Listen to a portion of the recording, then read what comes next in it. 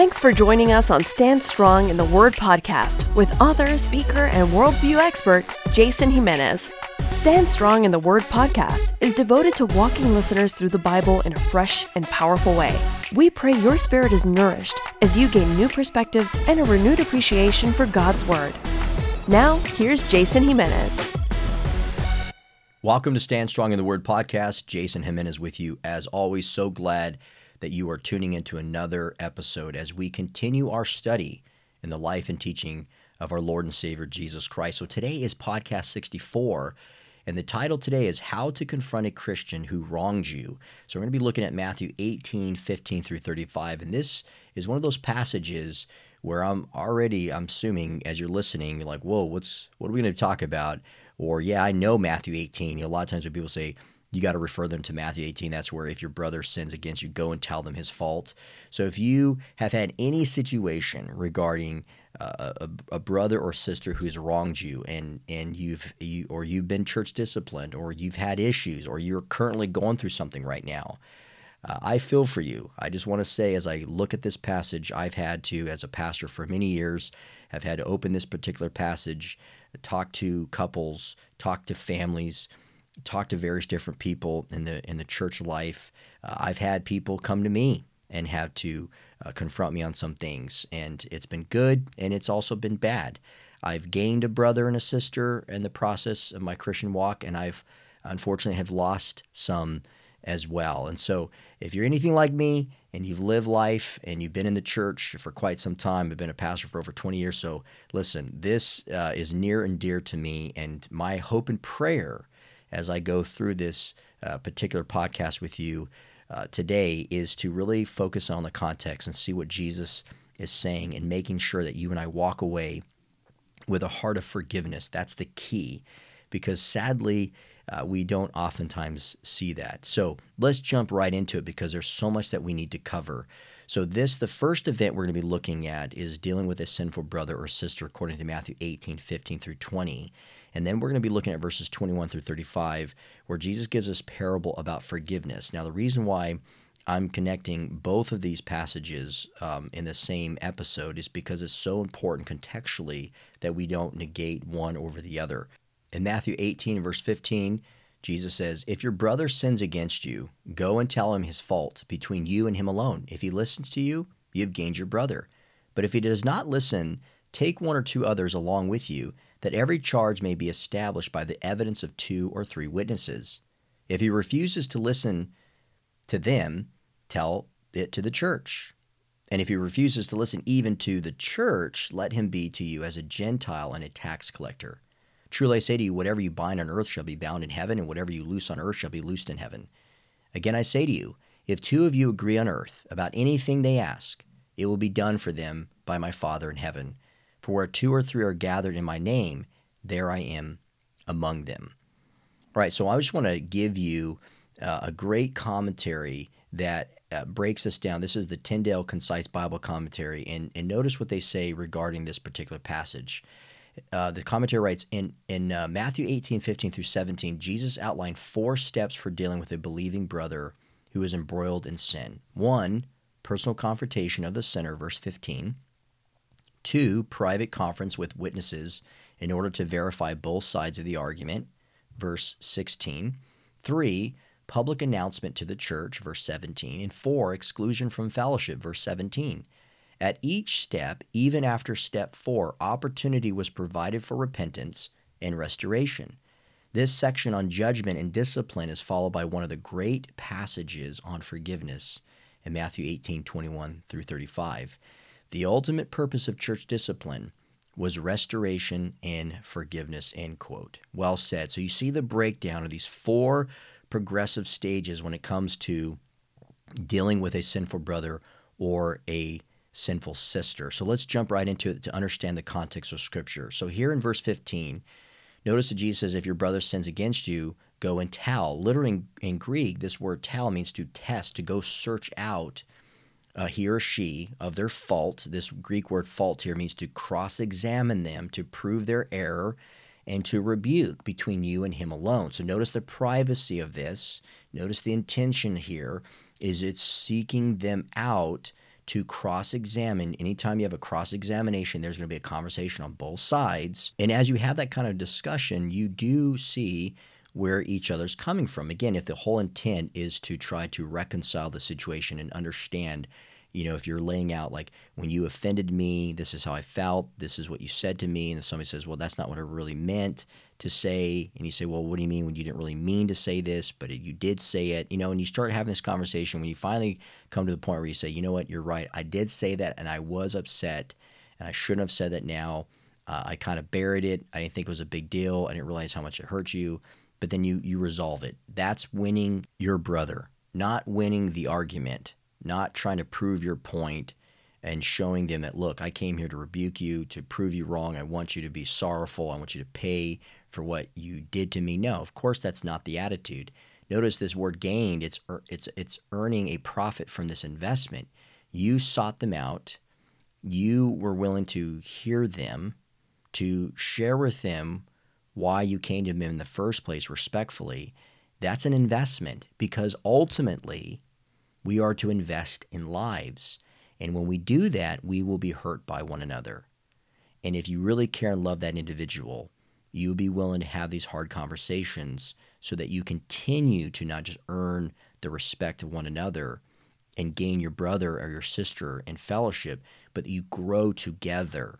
That's the key thing. So when you go back to Matthew 18, verse 1, that kind of sparked this whole thing, who is the greatest in the kingdom of heaven? And you tie this back into what we're discussing right now in verses 15 through 20. Pride is the root of all of this. When you and I have that kind of pride, we think we're better than others, we will offend, we will hurt people. But this is also linked to Matthew 18, 12 through 14. Remember about the lost sheep.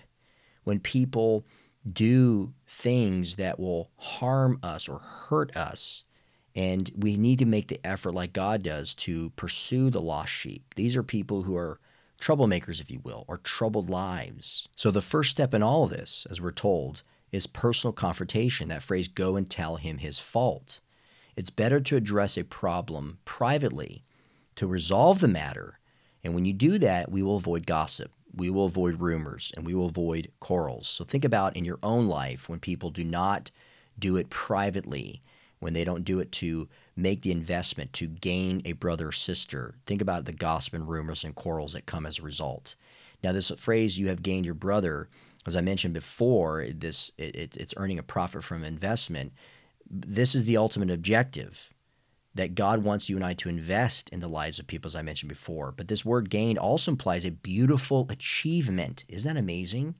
See, what do we ultimately want to achieve when we confront someone who is, quote unquote, wronged us? Because I think oftentimes what it's become, my friends, is that you were offended, that you felt left out, or because of your insecurities or whatever the case may be, fear of rejection, you want to take it out on somebody. You took something the wrong way. Now, that's not to excuse, because on the other side, we do have a lot of people out there who are just hurting people. They say hurtful things. They purposely and intentionally avoid people. And it's happening a lot. And as a pastor, I've sat with so many people, young and old, about these kind of issues. And for the most part, what do people do? They do nothing. They may complain about it. See, and that's the point. They'll share what's going on between them and this other person and what supposedly this person did to them to other people. And then we do it in a way of like, well, I need to get your take on this, or, we kind of talk about these kind of things. And sadly, it just produces more gossip, rumors, and quarrels. And it's a beautiful achievement when we go to someone privately. Like Proverbs 25, 9 through 10 says, argue your case with your neighbor himself, and do not reveal another's secret, lest he who hears you bring shame upon you, and your ill repute have no end. So that's great advice. One commentary writes, keep the matter private. It says, approach the person who sinned and speak with him alone. It is possible that he does not even realize what he has done, or even if he did it deliberately, your own attitude of submission and love will help him to repent and apologize. Above all else, go to him with the idea of winning your brother, not winning an argument. It is possible to win the argument and lose your brother. We must have a spirit of meekness and gentleness when we seek to restore brother or sister, Galatians 6:1. We must not go about condemning the offender or spreading gossip. We must lovingly seek to help him In the same way, we would want him to help us if the situation were reversed. The word restore in Galatians 6:1 is a Greek medical word that means to set a broken bone. Think of the patience and the tenderness that requires. Well said. So that's the key thing, is we need to keep it private, my friends. And if someone has wronged you and they did not keep it private, that's telling. That doesn't mean that we do the same. That means that we are to keep the matter even more private because it's escalating, and you don't want to add to that. 2 Thessalonians 3:14-15 writes, if anyone does not obey what we say in this letter, take note of that person and have nothing to do with him, that he may be ashamed. Do not regard him as an enemy, but warn him as a brother. So once again, we are not about offending people in the process, but gaining people in the process. Notice verse 16. But if he does not listen, take one or two others along with you, that every charge may be established. That word established means to be validated. It means to set forth, to make way, to get right with God. Isn't that amazing when you see it in context? So if he doesn't listen, we say, okay, we're not just going to say, okay, forget you then. Take this matter to another witness. It says here, by evidence of 2 or 3 witnesses, so that way we can get right with God. That we need to have validation here. So the second step is impartial arbitration. If the two individuals, the offender and the offended, if they're unable to reconcile whatever is going on, then the Bible's telling us here from Jesus himself that we need to bring in 1 or 2 more honorable Christians as the next step. Now, this is important because witnesses play a role of validating. See, that's the key word. This word charge may be established. Remember, you cross-examine in the very first step privately, and it's when you go to this impartial arbitration, you're not gossiping, because the whole intent, remember this word established, is to set forth a way to get right with God. That's the whole purpose here. And by going to 2 honorable Christians, these witnesses will play a role to help validate or to invalidate accusations. Because remember, when confrontation happens, accusations oftentimes come as a result. But this is not, again, to prove your case, to prove that you're right, and then this person hurts you and wronged you and you want to punish them. It's the hopefulness here, remember, is for restoration.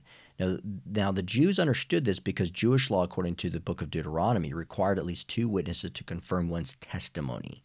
So remember, this all started with one's testimony by going to someone who they believe has offended them, right or wrong.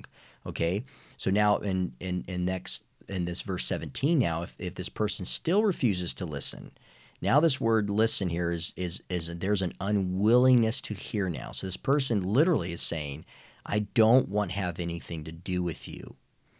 This is also a form of disobedience here in the Greek. So if this person doesn't want to listen to them, now not just to you, but to these people who are trying to validate, to have this impartial arbitration, you now need to go to the church. And if they refuse to listen even to the church, and this word church means congregation or interacting membership, let this person be as a Gentile, literally a pagan and a tax collector. So if the offender still remains unrepentant, then this third step is this church admonition. So again, when you go back from the very beginning and context, you have personal confrontation privately, which leads to impartial arbitration. If that still doesn't reconcile the situation, then church admonition. Now, I will say, to be honest, and again, Jesus says this, and this is what we're supposed to do, but rarely does this happen at this stage. After all of this, if the offender refuses to repent, then the fourth and final step is corporate exclusion. Now, of course, from time to time, and it's sad, but we're dealing with sinful people. We're all sinful. We all fall short of the glory of God. Pride, again, is the root of all this.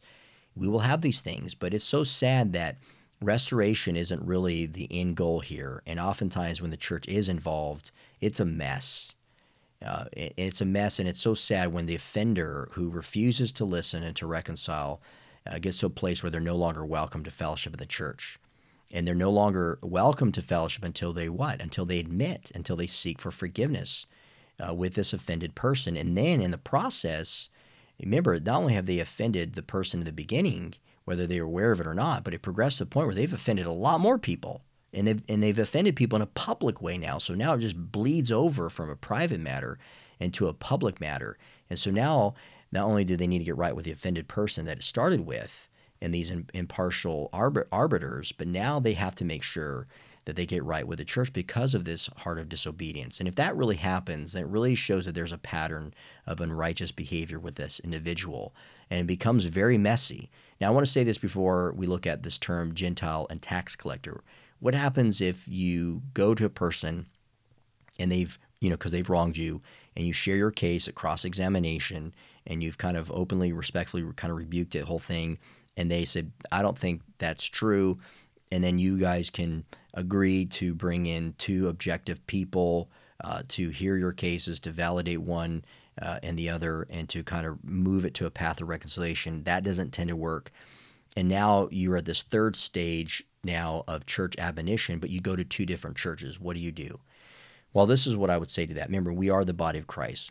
Assuming this is a brother and a sister in the Lord, then each person should respect one another's church leadership and say, can we bring the case, this matter, to a pastor in your church, and I'll go get a pastor in my church. Now, this is not about taking sides, Patriots versus, the Dolphins or anything like that. This is a matter of saying we both have issues, and we need you guys to come into the situation and help us. And that's the representative of both the local church. Now, I've had to do that, and sometimes it's worked, sometimes it hasn't. But the system in which Jesus lays out here does work.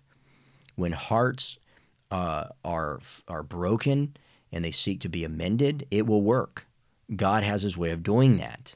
This is about mercy and grace. This isn't about hearing sides and taking sides. This is a matter of hearing sides and taking it to the Lord and being on his side of the matter. And that's about forgiveness. Now, this Gentile and tax collector situation, this is just a metaphor. It's a Jewish expression that's often used by Jews for unbelievers and ostracism. So remember when you go back to 2 Thessalonians 3:14 and 15, that we're not to regard them as an enemy, but warn them as a brother. So that's the effort that we take in the beginning. But if they refuse on all accounts, at all different steps and levels, they reject it, then it's obvious that this person doesn't say that they're not Christian, but they're not walking in the Lord. They don't want to win over a brother. They don't want to be reconciled. One commentary writes, the aim must be to win your brother over restoration, not punishment. But see, this person is punishing you in the process. That's not a friend in the end. Are they a brother and sister in the Christ, like I said? Perhaps. Again, we're just kind of using generalizations, but clearly their sanctification is really messed up, that they're not pursuing the holiness of God, because when you pursue the holiness of God, you're seeking forgiveness. And when you're seeking forgiveness and you're asking God to forgive you, we're told in Scripture that we are to have forgiveness in our hearts, because how can our Father forgive us if we're not willing to forgive others? It's the commandment that we're told to love God with all of our heart, mind, soul, and strength, and love our neighbor as ourselves. Those are connected. You can't have one without the other.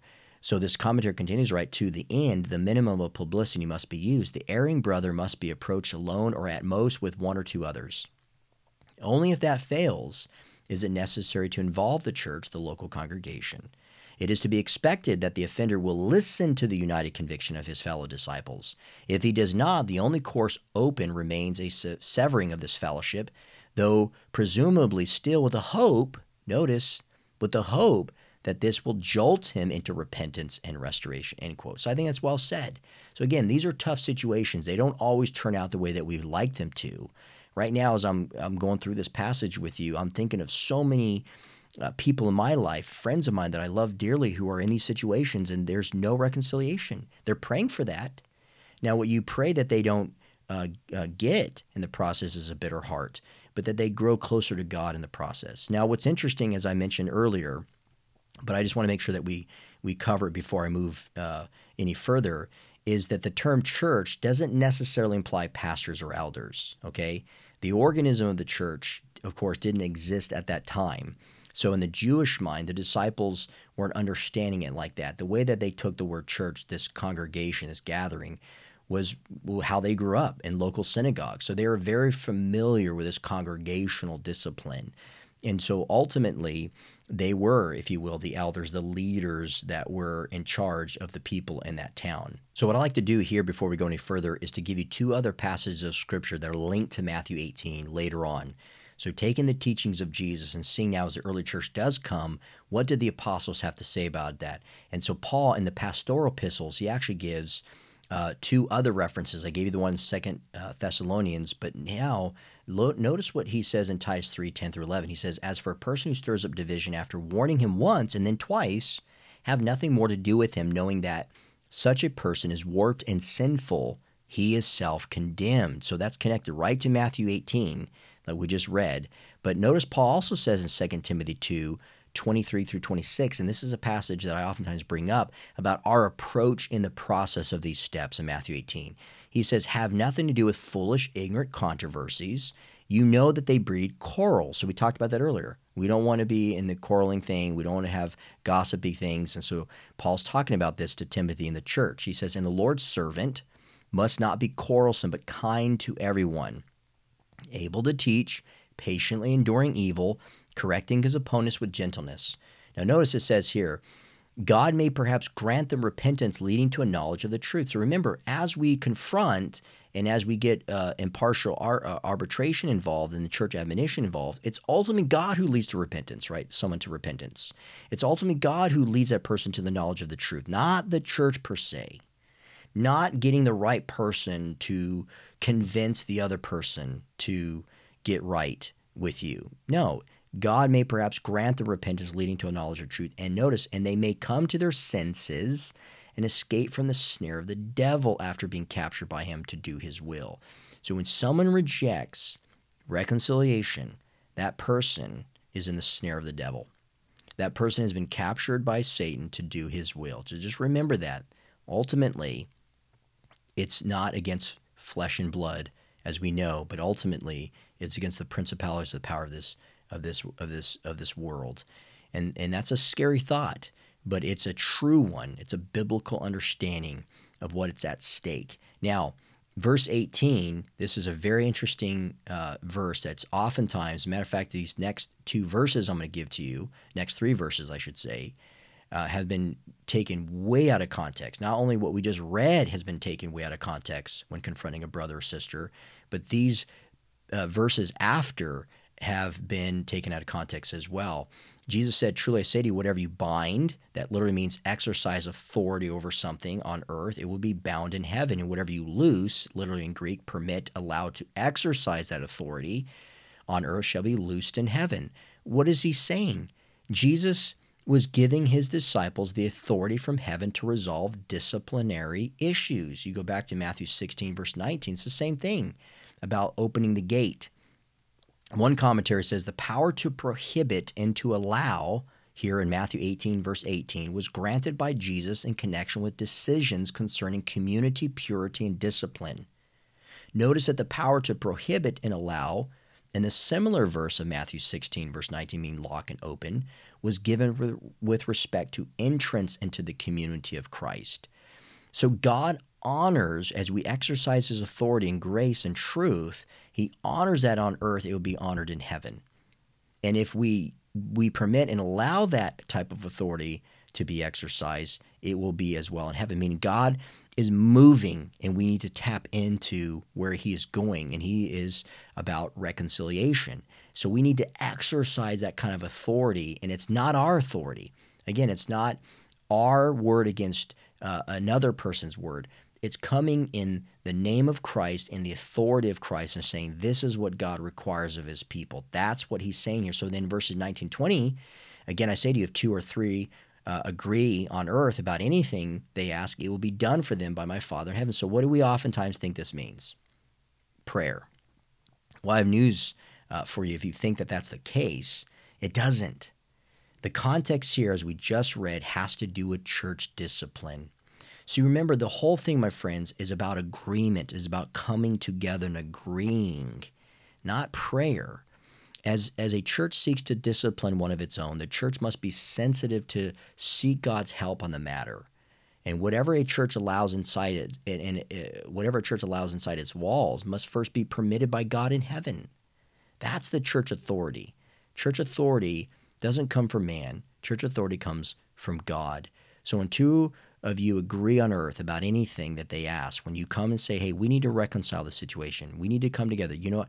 I did wrong you, and you wronged me, and we're going to seek reconciliation. And if you have impartial arbitration involved, you have church admonition involved, and both parties seek for that reconciliation, and you gather in the name of Jesus, he will be among that. Christ has given us a ministry of reconciliation, and so it is our duty, it is our sole duty to make sure that we can reconcile with people around us. If God has amended that with us, if we were once separated from him, and now we have been restored to him through his son, Jesus Christ, we are to take that love of Christ, bear it on the cross, and shown through the resurrection of Christ to the lives of other people that are dead around us.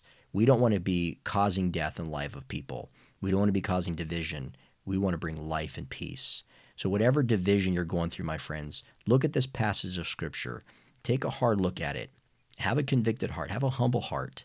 But have a heart who's willing to be amended to people who've wronged you. I know oftentimes as a human being, it's in our nature that we become defensive. We don't want to be rejected again. We can make excuses, or we can write it off because we're afraid. Don't let fear cripple you. Turn to the Lord, and if you need to seek counsel from a wise source, you need to do that. But make sure that you keep it in confidence and that it doesn't go public, because you don't want to undermine what God is doing. And you certainly, in the process as you do that, you don't want to be jeopardizing or assuming the intentions of the other person who may have wronged you.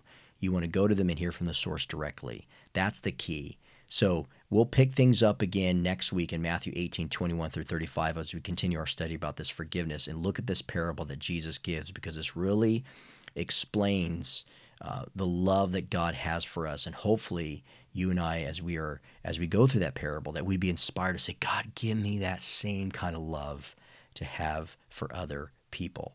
So I love you, my friends. Thank you for listening. And until the next episode, keep standing strong in the Lord. For more information on Jason Jimenez and Stand Strong Ministries, visit us at standstrongministries.org. Thank you for listening, and keep standing strong in the Word of God.